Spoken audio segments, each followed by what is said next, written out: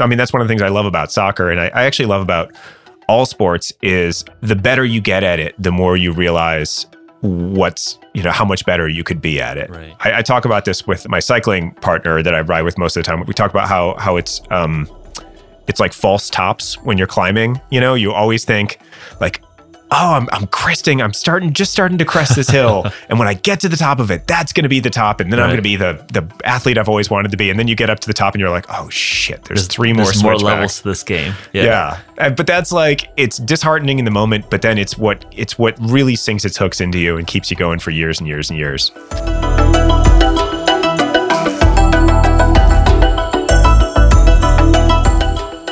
Hey friends, welcome to this week's episode of the HVMN podcast.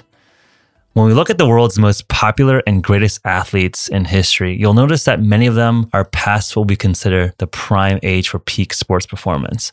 An obvious example is NFL quarterback Tom Brady, who's over 40 years old.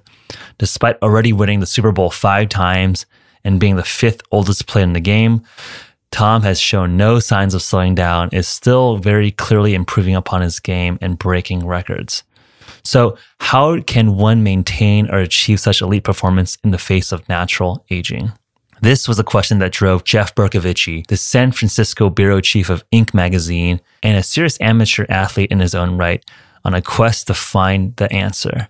After talking to a dozen of top players, coaches, and sports scientists like Brady, Serena Williams, Carly Lloyd, he laid out all his learnings in his recent book, Play On, The New Science of Elite Performance at Any Age.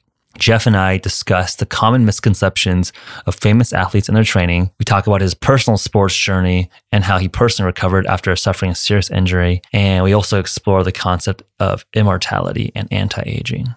I really enjoyed this conversation, and I hope you do as well. As always, please feel free to send me a note or questions at podcast@hvmn.com. iTunes reviews are also appreciated, and remember that you'll score a free Sprint Mini in the process. Without further ado, let's get started. Jeff, great to have you on the program. Usually you're the one interviewing me, so it's great to have the hot seat turnaround for this time. It may be great. I don't know. Maybe it depends on what your questions are. Well, I would say that you're probably one of the unique reporters that covers the intersection between human performance and technology. Recently published a great book, Play On. And I think there's like a lot of directions to riff off here, but perhaps given our audience's interest in nutrition and diet protocols, there's obviously a number of sections talking about that. Bone broth, Tom Brady's kind of like non-nightshade diet. What are some of the interesting things that you've discovered over the last few years around diets? Obviously, in our community, people are very much interested in intermittent fasting, ketogenic diets. How do you synthesize all this noise? Nutrition was a really interesting area to research, in part because there are so many myths around it. Like, there are so many athletes out there who are practicing one diet or another that they fervently believe is contributing to their performance. But when you talk to the scientists, there's a pretty strong consensus that the more extreme an intervention is, or the more specific an intervention is, the less probably clinically valid it seems to be, the less data there is behind it. So something like Tom Brady's diet, which gets a huge amount of attention because, he's the best player in the biggest sport in America. If you ever talk to a nutritionist about it, they'll say it's a good diet. It's a healthy diet for you to eat because, he eats a ton of like vegetables and whole grains and, lean meats. But all the weird specific stuff about it that makes it so much fun to talk about is like woo-woo science. Like there's nothing there. Yeah. I'm curious in terms of anti-nightshade, which is like tomatoes and what are tomatoes, potatoes. I actually do not know what that's a good question. What are the nightshades? I think peppers. I think some peppers are nightshades. Makes too, sense. Right? Yeah. So like bone broth seemed to be something that like you thought was actually legitimate. Yes, absolutely. So bone broth is just basically collagen. I mean, there's a lot of data around collagen supplementation showing that it's really helpful for basically tendon repairs, which means both it helps your tendons repair faster from an injury, but it also helps them repair from kind of micro injuries that you would suffer when you're quote unquote suffer in the course of training. Right. So, it helps your tendon basically create new crosslinks in the tissue matrix that makes it stiffer and more kind of responsive to returning energy when you're doing something like running. Yeah. So collagen supplementation for exercise has been pretty well documented. And that's something that I think a lot of people heard about for the first time because of Kobe Bryant and his like bone broth. When he got into his mid 30s, he started drinking bone broth. I think it was before every game. And when he was on the road traveling with the Lakers, he had like an advanced person who would go to every hotel and show them how to make bone broth exactly the right way for him. Anecdote, yeah. So it's the kind of thing that sounds so weird that it sounds like it's going to be pseudoscience, but it totally checks out. Yeah. Whereas on the other hand, the thing where Tom Brady doesn't eat any nightshades and he doesn't eat any strawberries, it seems to be not a good thing to do because... Or it just seems arbitrary, I think is like perhaps one way to look at it. I mean, I don't think there's any data one way or the other. You kind of just chose random food groups to like not intake. Yeah, they're not that... I mean, there are a lot of diets that say, nightshades are pro-inflammatory, various other foods are pro-inflammatory. And that's something where there's a ton of research going on. But right now, there's not a connection between inflammation and aging and performance. It's not as simple as someone like Alex Guerrero, who's Tom Brady's health guru, as he is putting forth. Like the idea that like if you have less inflammation in your body, you're going to feel better and perform better. And, therefore you should do everything you can to tamp down your body's inflammation. That is very tenuous. Right. I mean, I think a couple of the themes that were in your book that rings true in our experience in our community and our customers is that periodization, cycling in and out of different types of exercise, but also I think nutrition also applies in the periodization context is important. And then like personalization against your genetics. I mean, I think those two seem to be the confounding factors where everyone has like their holy war with, carbs are evil or fats are evil. And I think like people are just missing, I think like the real context that people need to personalize toward their goal and towards their genetics. Like, what do you think of that concept? I think you hit the nail on the head. And that's where it gets really tricky to say anything definitive or prescriptive around nutrition, because absolutely, it seems like we all process foods or nutrients in somewhat different ways. So when I say something like Tom Brady's diet doesn't have any science behind it, that is true, but it's also entirely possible that in 20 years, we'll have the data in to say, oh, it turns out this was actually the perfect diet for Tom Brady's body. That like he truly does like respond to nightshades in this suboptimal way. And like strawberries actually did cause him to have extra fatigue and whatever. We just don't know that now. So, I mean, this is one of the things that got me interested, the topic in sports in the first place, in the topic of athletes and aging, because elite athletes in general have a very different approach to their health than the rest of us do. For the vast majority of us, health is basically public health. It's population health. We're told things that are true for, 95% of people. So it's probably true for us, and that's good enough. Elite athletes, that's not good enough for them. But, their bodies are worth so much, their performance is worth so much to their teams. So they actually are getting much more personalized nutrition advice, much more personalized surgical advice. They don't kind of get these rule of thumb answers that the rest of us get. Right. So I think everything in sports science is sort of happening first at the level of elite athletes and then trickling down to the rest of us. So we're seeing that with nutrition now, maybe in a somewhat unscientific, shotgun way. But I do think over time, we are all probably going to get more personalized nutritional and health recommendations that are based on our genetics or our epigenetics or, in other ways targeted to us. I 100% agree with that. I mean, I think you can just look at the interest in your book, but also in the growth of our community. I think the audience listening is interested in exactly that. Like, how do I perform better? Not on the population level, because that's just an average of all of human population. It's probably, and in most studies, for better or for worse, are done on like college age, predominantly Caucasian men, right? Like that's like literally the basis of most clinical studies. So does it have application to a Black, 60-year-old woman? Like maybe, maybe not. And I think that's where the room for personalization is, I think, capturing a lot of attention and interest. I'm curious, what was your favorite, anecdotes from doing this book? I mean, me just reading it just seemed like there's a lot of like fun adventures that you were just like playing around with. Perhaps, just trying to figure out the wine bath, and like that being shut down so you couldn't do the wine bath. Or I thought the passage with Eric Potterat, who was the head psychologist for Naval Special Warfare, was really interesting, I've actually spoken to him, I guess, in a different context. But I mean, I thought his passage around like the psychological approach of slow is smooth, smooth is fast, resonated with me a lot. What were some of the funnest people you met? What were some fun anecdotes, and what has really stuck and resonated in terms of feedback or advice? Yeah, Eric Potter, so he was the first head psychologist for the Navy SEALs, right? Mm-hmm. And talking to him was really cool because he is just so obviously the real thing. Yeah. When you talk to him, he has this very quiet, magnetic manner where you're like, wow, I can see why the world's greatest warriors will listen to you. Yeah. And hearing someone whose insights and performance are drawn from something that's life or death. There's a lot of people out there giving a lot of performance advice that is questionable. Right. And they, you're like, would you really lay your own life on the line with that? But, he's talked to people who have done it. So that was a really neat experience.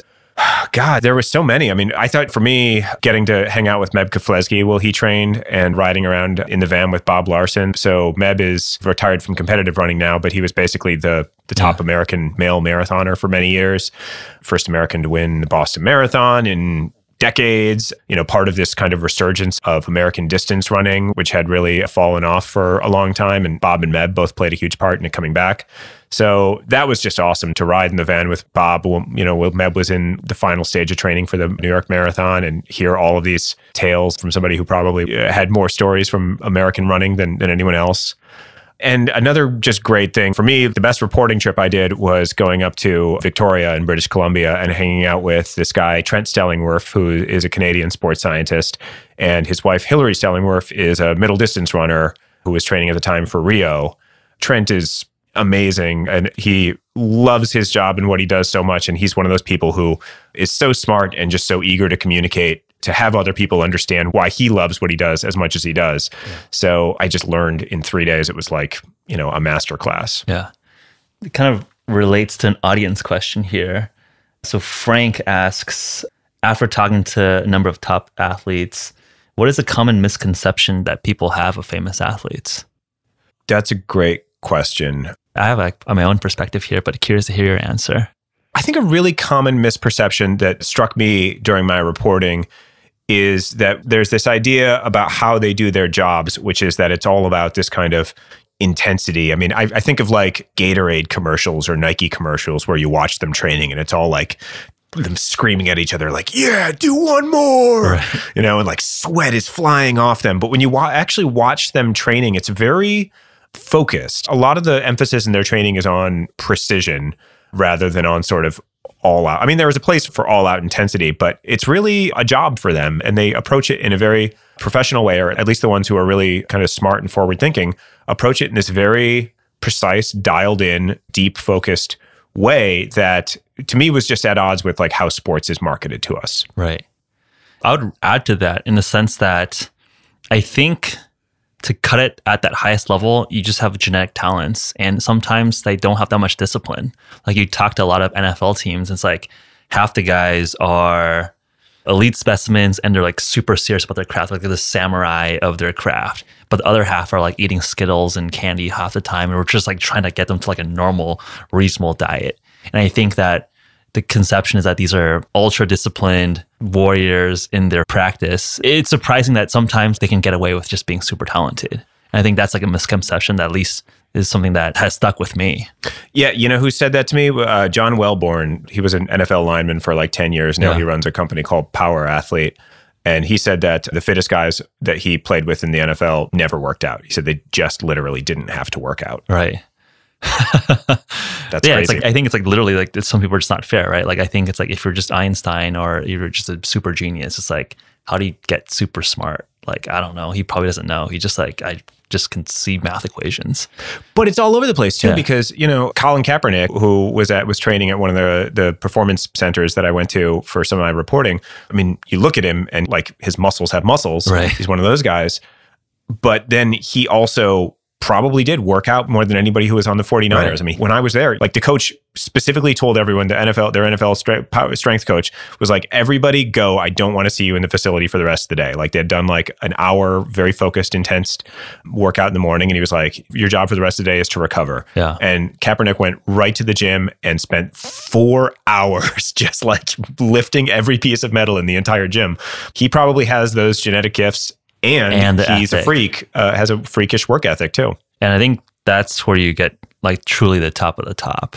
And I think that also brings to, I think one of the more important threads in the book that at least resonated with me was the notion that the people that I think end up being the greatest seem to just have a longevity to them. And it seems that like the mental capacity for the game or their endeavor increases linearly while the body potentially like starts breaking down. But the people that can really be like the top of the top, like Tom Brady, Serena Williams, they basically can maintain the physical aspect longer than most. And I think that reminds me of like, how do you keep having that childlike curiosity towards our own craft? Because I feel like in a lot of people's everyday lives, they get jaded or blasé about like their everyday existence.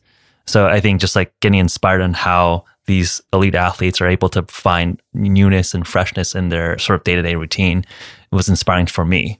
Was that a pattern that you thought that resonated? It sounded like, something like the hockey guy that like would just love the game. Some of these like interesting characters that you profiled. I think that is absolutely a pattern. And what you're seeing there is a number of feedback loops that result in a phenomenon where the best players play the longest. I mean, partly that's because, they have the opportunity to play the longest. Everybody wants to keep paying them to do what they do. But there's also two mechanisms really jump out at me, one of which is what you just alluded to, which is their ability to sustain that sense of joy and love of what they do. That was something that I heard from every sports psychologist that I talked to. When I said, what makes players who have the longest careers different from everybody else? It really is that they love the game. They have more of a sense of joy than anyone else.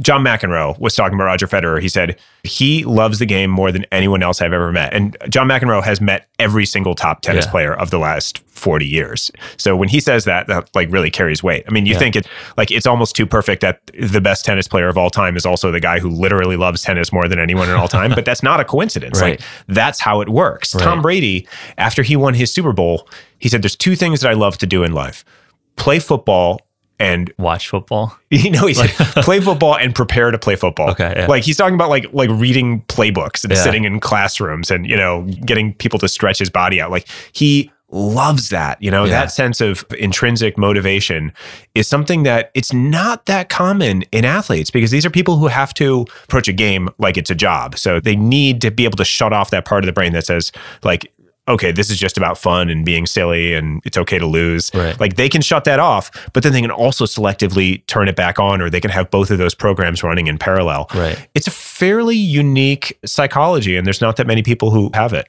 Have you tried to apply that to your personal life? Because I think that kind of inspired me to look at doing the podcast or running the business. Like, how do you just maintain that excitement of the craft? Like, have you just like looked at writing or reporting or the endeavors that you do and are like, I'm going to try to brainwash myself to think that like this is the greatest thing possible? Have you tried to like reverse psychology yourself into the mental state? That's a great question.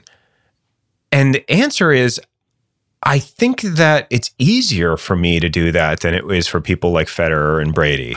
Because for me and for most people, I haven't reached the pinnacle of what I do. I can constantly challenge myself with new things. I mean, writing this book was part of that. I said, okay, I'm at this phase where I'm writing long form magazine features and I feel like I've gotten pretty good at it. And I want a new challenge to keep my brain feeling, young and stimulated. And, I personally like my job best when I feel like I'm in when I'm in water that's about 6 inches deeper than I am tall. And I'm always having to fight just a little bit to keep my head above the surface. So writing this book allowed me to do that. And, now I've written one book and I'm like, okay, I want to write another one because I feel like I can do it better next time.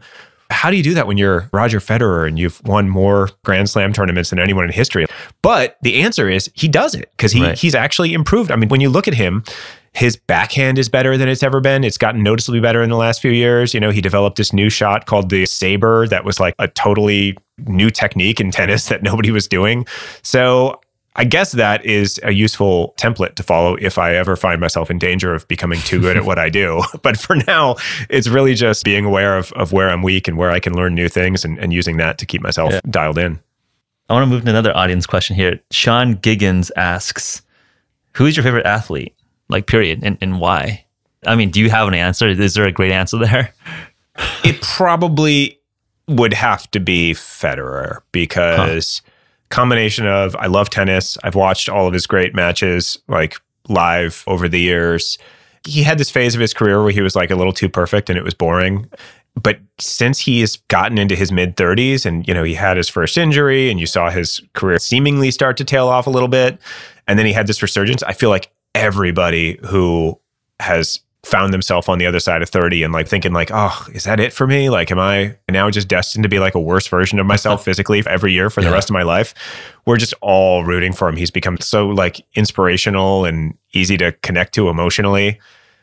And also his tennis is just, are you a tennis fan? I grew up playing tennis. I was just going to add that in my high school tennis court, there's Pete Sampras's high school championships. In Southern California, it's like hotbed for tennis, like Lindsay Davenport. I think I remember seeing like Sharapova like playing when she was like just coming up into the professional ranks. So I remember when I was in middle school, my tennis coach was saying, look out for Federer. He's like such a beautiful, elegant player. He's going to be like number one. Oh, wow. That's so crazy. I remember that conversation like on the tennis court in Torrance. And it's true. Like he's a very elegant tennis player. I think, especially if you see adults pick it up, like you didn't grow up playing tennis, like people's strokes are very awkward or they like look goofy, but yeah, it's beautiful to watch. It's like watching someone do calligraphy. Player. Yeah. It's so soothing to watch him play. I mean, there's different players that I love for different reasons. And one of the reasons that I love tennis is because I love tennis fans. I feel like tennis fans are so sophisticated about, in every other sport you have like your team that you root for, right. And that's who you root for. And you sort of, people are like brutes. Right. But tennis fans are so sophisticated, the way they watch a tournament and the way their allegiances change over the course of a tournament or even over the course of a match. Right. And they will really get behind someone just because like they're playing beautiful tennis that day. So Federer, I feel like a lot of people love watching him just because he's beautiful. Yeah. No, I agree with that. So I think you consider yourself like a serious amateur athlete. Would that be the right way to put, your consideration there? But I'm curious, how did you get so interested in sports and in human performance? Like, what's your personal trajectory here? I guess serious amateur athlete. I think I would have to embrace that at this point. Yeah. I think that would surprise anyone who knew me 10 years ago, but it's definitely become a pretty huge part of my life. I grew up playing as much sports as every other vaguely sporty kid. Well, into high school. Did kind of everything and not very well. In my 20s, I sort of was like a weekend warrior type person, didn't do anything very seriously. But then in my early 30s, I got into playing soccer, which I wasn't good at, had played as a kid, never really had any talent for, but I just got into playing with this adult rec league in Brooklyn and just got obsessed with it. Like immediately I was like, oh, this is what I need to be doing with all my free time. And I would go to like soccer classes I'd do like sign up for soccer clinics on the weekend. And just clicked. To work on my touch. That's pretty hardcore to go from like not really just I'm going to take classes. I'm going to get like tutored in soccer. Yeah, it kind of happened like that. It was one of those things where, like the 6 inches of water too deep, where I felt like, oh, I can almost get this, like I have the, if I just get a little more fit and I just work on, it always felt like it was just eluding me a little bit. Yeah. And it still does. And I think it does. I mean, that's one of the things I love about soccer. And I actually love about all sports is the better you get at it, the more you realize how much better you could be at it. Right. I talk about this with my cycling partner that I ride with most of the time. We talk about how it's like false tops when you're climbing. You always think like, oh, I'm cresting. I'm starting to crest this hill. And when I get to the top of it, that's going to be the top. And then I'm going to be the athlete I've always wanted to be. And then you get up to the top and you're like, oh shit, there's three more levels to this game. Yeah. But that's like, it's disheartening in the moment, but then it's what really sinks its hooks into you and keeps you going for years and years and years. So playing soccer, it's kind of how I rediscovered myself as an athlete, as an adult. But then the injuries that I had and the limitations that I ran up against when I tried to go basically from 0 to 100 in the course of a year is how I got really interested in basically the age part of it. Yeah. That's actually a great segue to another question from Laura Daly. She actually asks, what did you learn about yourself? I mean, I don't know if she actually knew you had some injuries, but it's actually really relevant. What did you learn about yourself when you suffer a serious injury that puts you out of the game for a while? Oh, that's such a great question. For me, it was about 6 months of rehab before I was cleared to do whatever I wanted. And then it was probably... I guess zoom out for a context. Oh, okay. Yeah. I don't even know if she knew that you had a serious injury, but perhaps she was just asking generally. But I think it applies to yourself, obviously. Yeah, I've been playing soccer for a couple of years, and my back had gone out of me a few times. And then after one game, it just went out spectacularly on, where I had like the lightning bolts going down my legs, and I was on the floor. I had to crawl to the phone to call someone.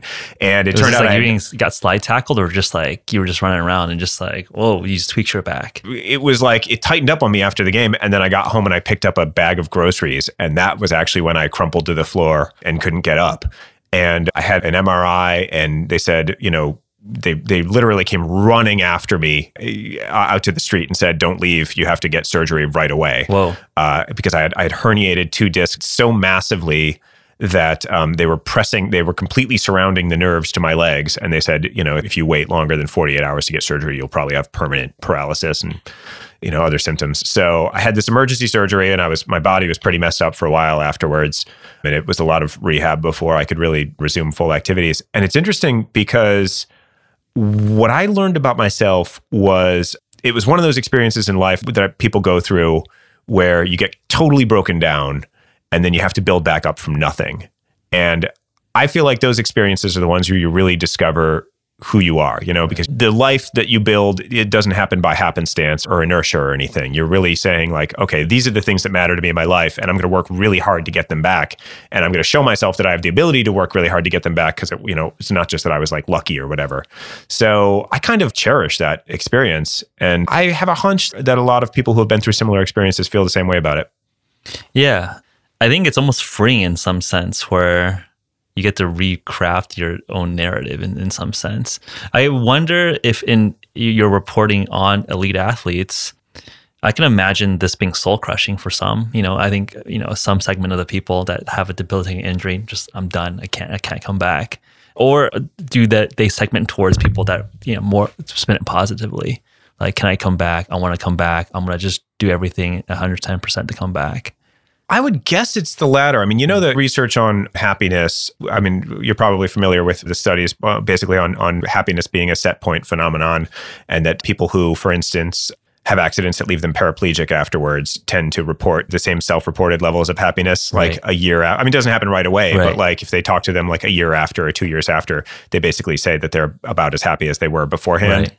So I would be really interested in reading the actual data on this, but I would guess with elite athletes that they probably are the type to treat it as a challenge rather than as something that they would be devastated by. Yeah, I think it probably depends on the person. So you also hear, this is more applied to the military case, but like people that have just, they get their legs blown off or something, they really lose a sense of identity. But I imagine in a sport use case, you're not, necessarily getting to that level of like changing your identity. Because I guess like in terms of like a normal person or like a casual athlete, you don't have your identity tied towards elite performance, but perhaps you take that away from an elite athlete. Do you like disrupt like their sense of self? So it might hit them even harder. That's a really good point. There's a lot of sports psychology that focuses on identity and kind of how it's beneficial, but also not beneficial to construct your identity around sports. And at the same time, I also want to say that in those first few weeks after I hurt my back, and I thought that probably I would never play soccer again, I was depressed. I felt a pretty profound depression around that. And that's just as somebody who played soccer 3 times a week. So I can't imagine if it was your career and it was actually over because of an injury. Boy, yeah, that must be pretty devastating. Yeah. I think one of the biggest topics that we've seen in the sporting community is recovery. I think this notion of recovery, and I think you cover it nicely in the book here, is that I think for like the longest period of time, you had like basically amateur gentlemen sportsmen, because like there's no money in professional sports. And I think people are just like, we're going hard. And like really within the last, I would say 10 years or so, people are really focused on recovery now. What in your experience has been interesting?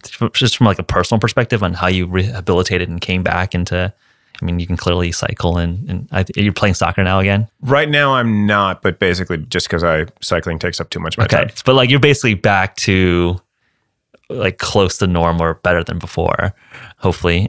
I'm just curious in terms of like the reporting, your experience, what has been some of the most interesting developments in recovery?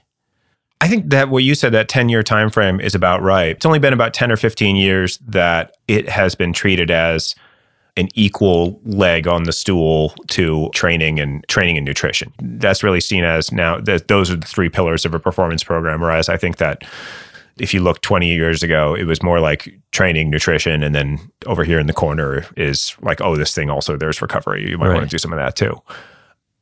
I think a lot of what's driving it is just a more sophisticated understanding of fatigue, like more sophisticated understanding of the importance of periodization and, building enough kind of rest and downtime into a program, which is something that we've seen in American sports. Probably the most visible example of that to any kind of American sports fan would be like what we've seen in the NBA, where, now every team rests healthy players during the season. And it's something that's so obviously such conventional wisdom now that unless you were also watching basketball 20 years ago, you probably wouldn't know that like that was considered a crazy off the wall thing to do. You're resting your healthy players during the season. And like, Greg Popovich would get fined for doing it. They would blast him on ESPN. But that basically, he was the one who figured out that like, oh, periodization is something you can do in team sports as well. It doesn't just have to be something that's part of a marathon training plan. Yeah. As athletes in every sport and coaches in every sport have gotten smarter about that, they've realized like, oh, now we have all these blank spaces in our program that we could be filling with something else. Yeah. So recovery has kind of rushed into that vacuum in ways that have been both, I would say, really like necessary and helpful and beneficial, and also in ways that are probably more marketing driven than science driven, put it that way. Yeah. I was actually going to ask about that. I mean, like you tried a bunch of cutting edge stuff. Were there some clear highlights that were like completely misguided, like complete BS? Like what were some of the lowlights or things that you thought were just completely crazy? That's the thing about recovery is that you can't really over recover. They'll say if you do like cryotherapy every day, you do it 3 times a day. Sure. Hypothetically, it could tamp down your inflammation to the point that you're not getting the training adaptation that you want to get. You're not getting the full benefit of your training because, your body is just immediately suppressing its own inflammation cycle. Right. But outside of that, if you love the feeling of being in a cryo chamber, then sure, do it all you want. I think it's given how much it costs to do, I think it's pretty silly. Put it that way. The wine bath's probably pretty silly. Even Amari Stoudemire. So Amari Stoudemire told me that he does this venotherapy, it's called, where you bathe in hot red wine. And when he was playing for the Knicks, there's one venotherapy place in the country, which is in Tribeca. And so when he was playing for the Knicks, he would go there after every home game and take this wine bath. But even when I asked him about it, I was like, so you do this thing, it costs like $400 every time you do it. So what does it do for you? And he was like, oh, it's just like a bath. Feels good. I don't know. I'm in the NBA. I can't burn my money. So. And I think, because we're in Silicon Valley, I feel like you see some of the, I guess you would say like similar behavior with, I guess, some of the caricatures of Silicon Valley obsessed with longevity and anti-aging. It seems to be like there's like similar approaches or investigations around these cutting edge techniques. Did that inform your reporting? Like, did you see parallels there? Because I know that in one of the ending sections of the book, you talked about Peter Thiel and his parabiosis. How do you see these threads coming together? I mean, clearly there's perhaps some relationship around optimization on the sports perspective and optimization in, I guess, cognition or productivity or longevity. Yeah, absolutely. It informed my reporting. I mean, it was in my mind all the time. And a lot of the sports tech companies, companies like Human, for instance, that I was keeping track of what they do and, in some cases reporting on them in the book, were all here. I mean, this is definitely where the frontier of human performance and, they don't use the word biohacking very much in sports, but that's basically what these athletes are doing. They're biohacking. So the question exactly is what? Well, I guess it's like, I'm just curious to hear the parallels, like your thoughts on the parallels. It seems like in the sporting world, clearly an optimization focused on physical performance. And in Silicon Valley, there seems to be a growing thread around biohackers for longevity or cognition. Do you see these be related endeavors, parallel endeavors, somewhat overlapping endeavors? They're definitely related endeavors. I mean, one big difference it has to do, I would say, with time, which is that I think a lot of the stuff that athletes do that's, more fringy or might have some benefit, but the benefit is like probably pretty marginal, is basically because you can only train so much. You can't hit the gym 60 hours a week. So they have a lot of downtime when, an athlete like a Colin Kaepernick, who does have that incredibly powerful desire to do everything in his power to make himself better.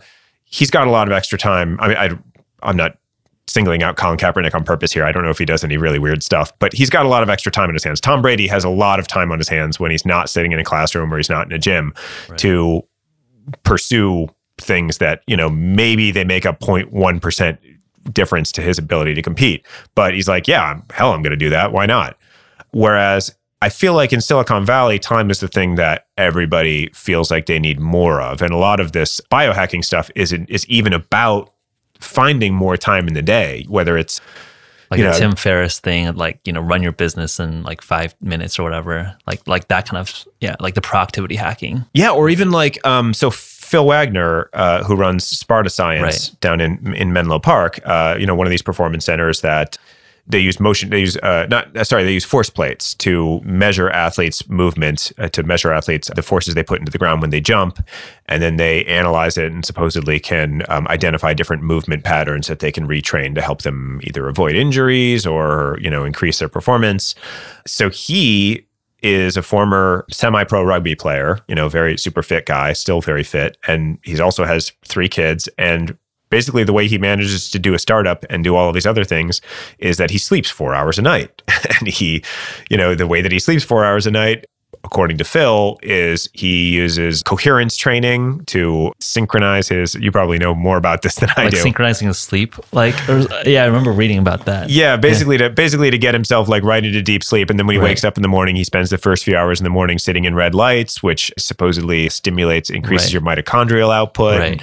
So because of this, he says he's basically able to sleep 4 hours a night instead of 8 hours a night and feel exactly the same. Oh, he also uses intermittent fasting to control his energy levels, he said, especially when he's traveling and on different time zones. But that's because he doesn't have enough hours in the day. Right. So that seems like a pretty big difference, right? Yeah, I don't know if I believe him. I mean, that would be great if we can actually just sleep for 4 hours a day. Like, that would be great for productivity and for everyone. Yeah. Well, maybe once we're able to, examine his genetics. His genetics, right? Like, there is apparently like that 1% of people that only need like a 4 hour amount of sleep. Apparently, there are just like genetics, I guess, phenotypes of people. That would be really funny if he's actually one of those people and he just bought this whole lighting system for his bedroom for nothing. Yeah. So I know you have like some takeaways at the end of the book, but any highlights that have really stuck to in terms of takeaways that you've applied to your personal life?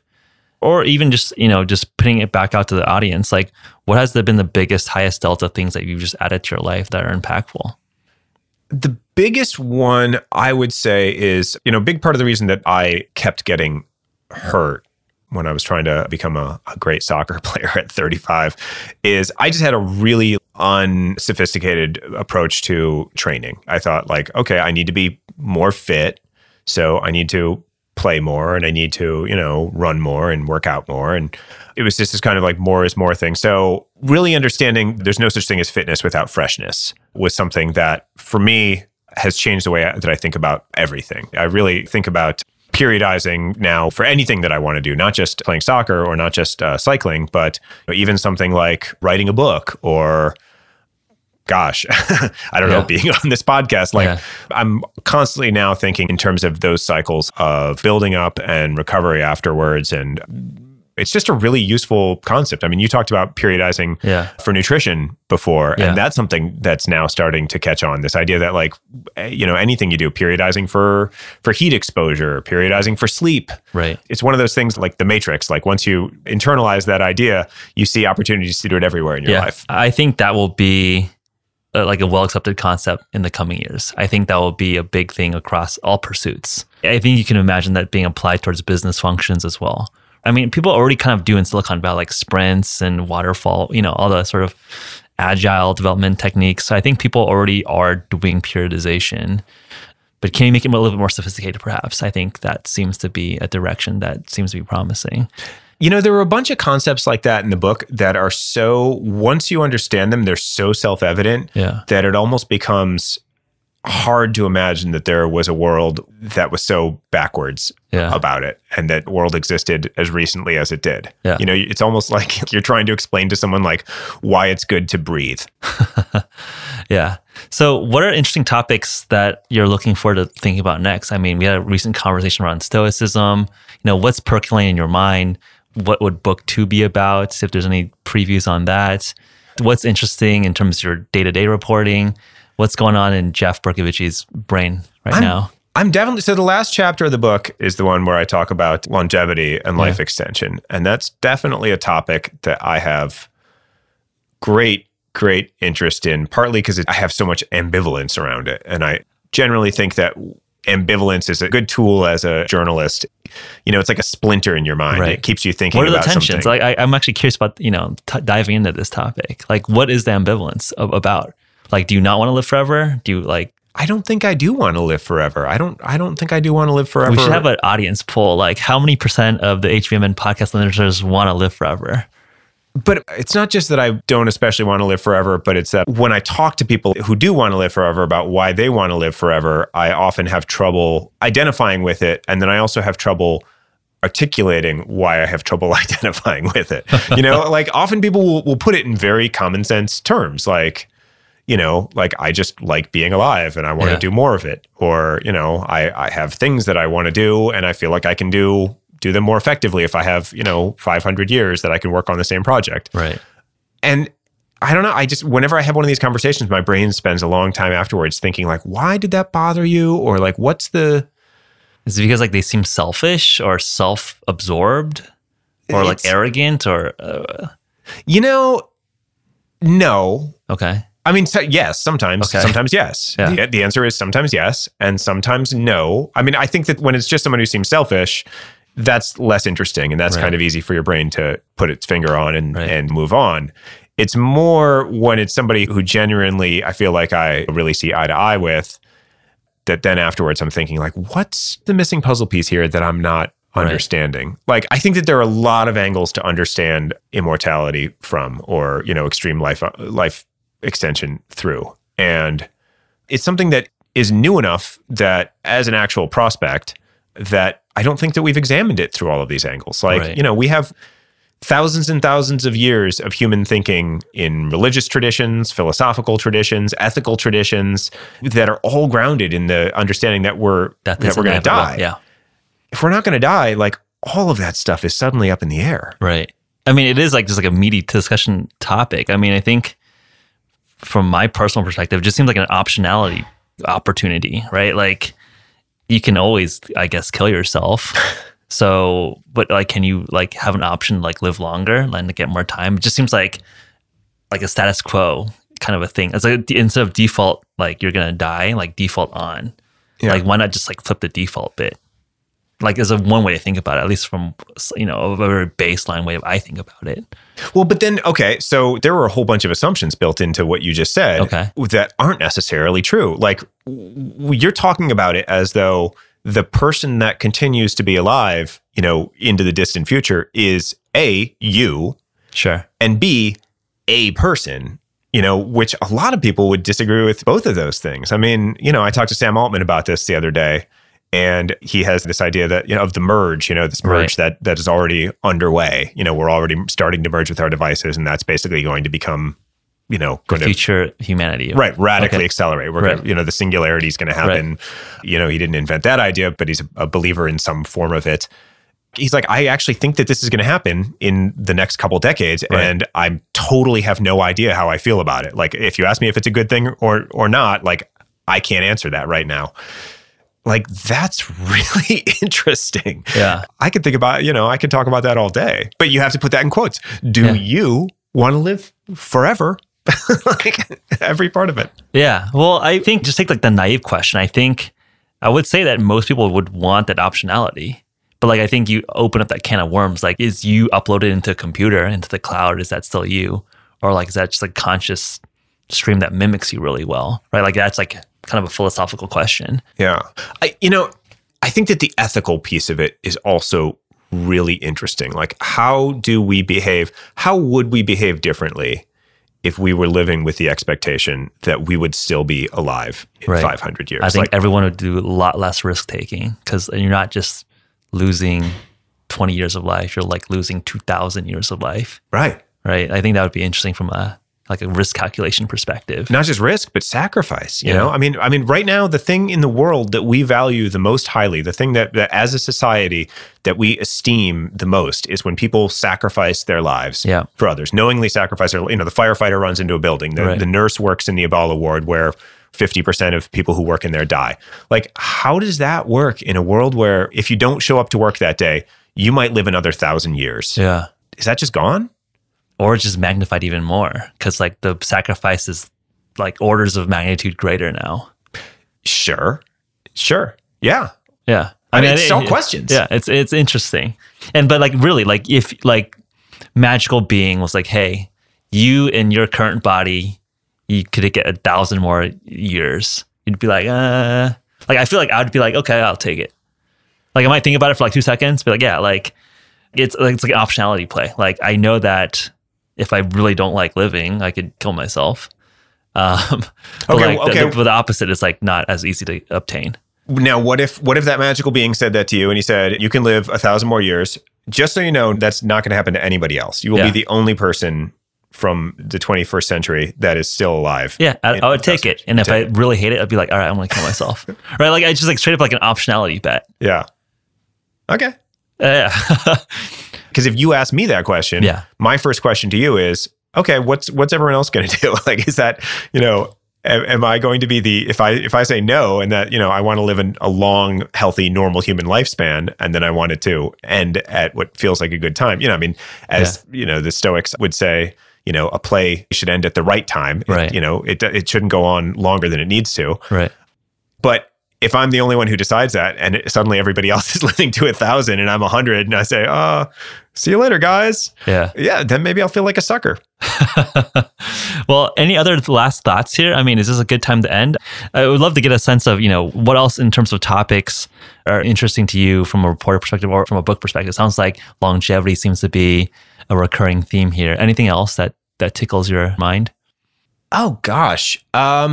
I'm always really interested in companies or technologies that feel like they have really far-reaching impacts on society. Like, I think that we're obviously living through times that are scary. And I spend a lot of time thinking about climate change more than anything else. And like, how as a society, we're going to get over this particular hump, which we need to get over. So I'm on the hunt and always thinking about companies that have an answer or a big part of the answer.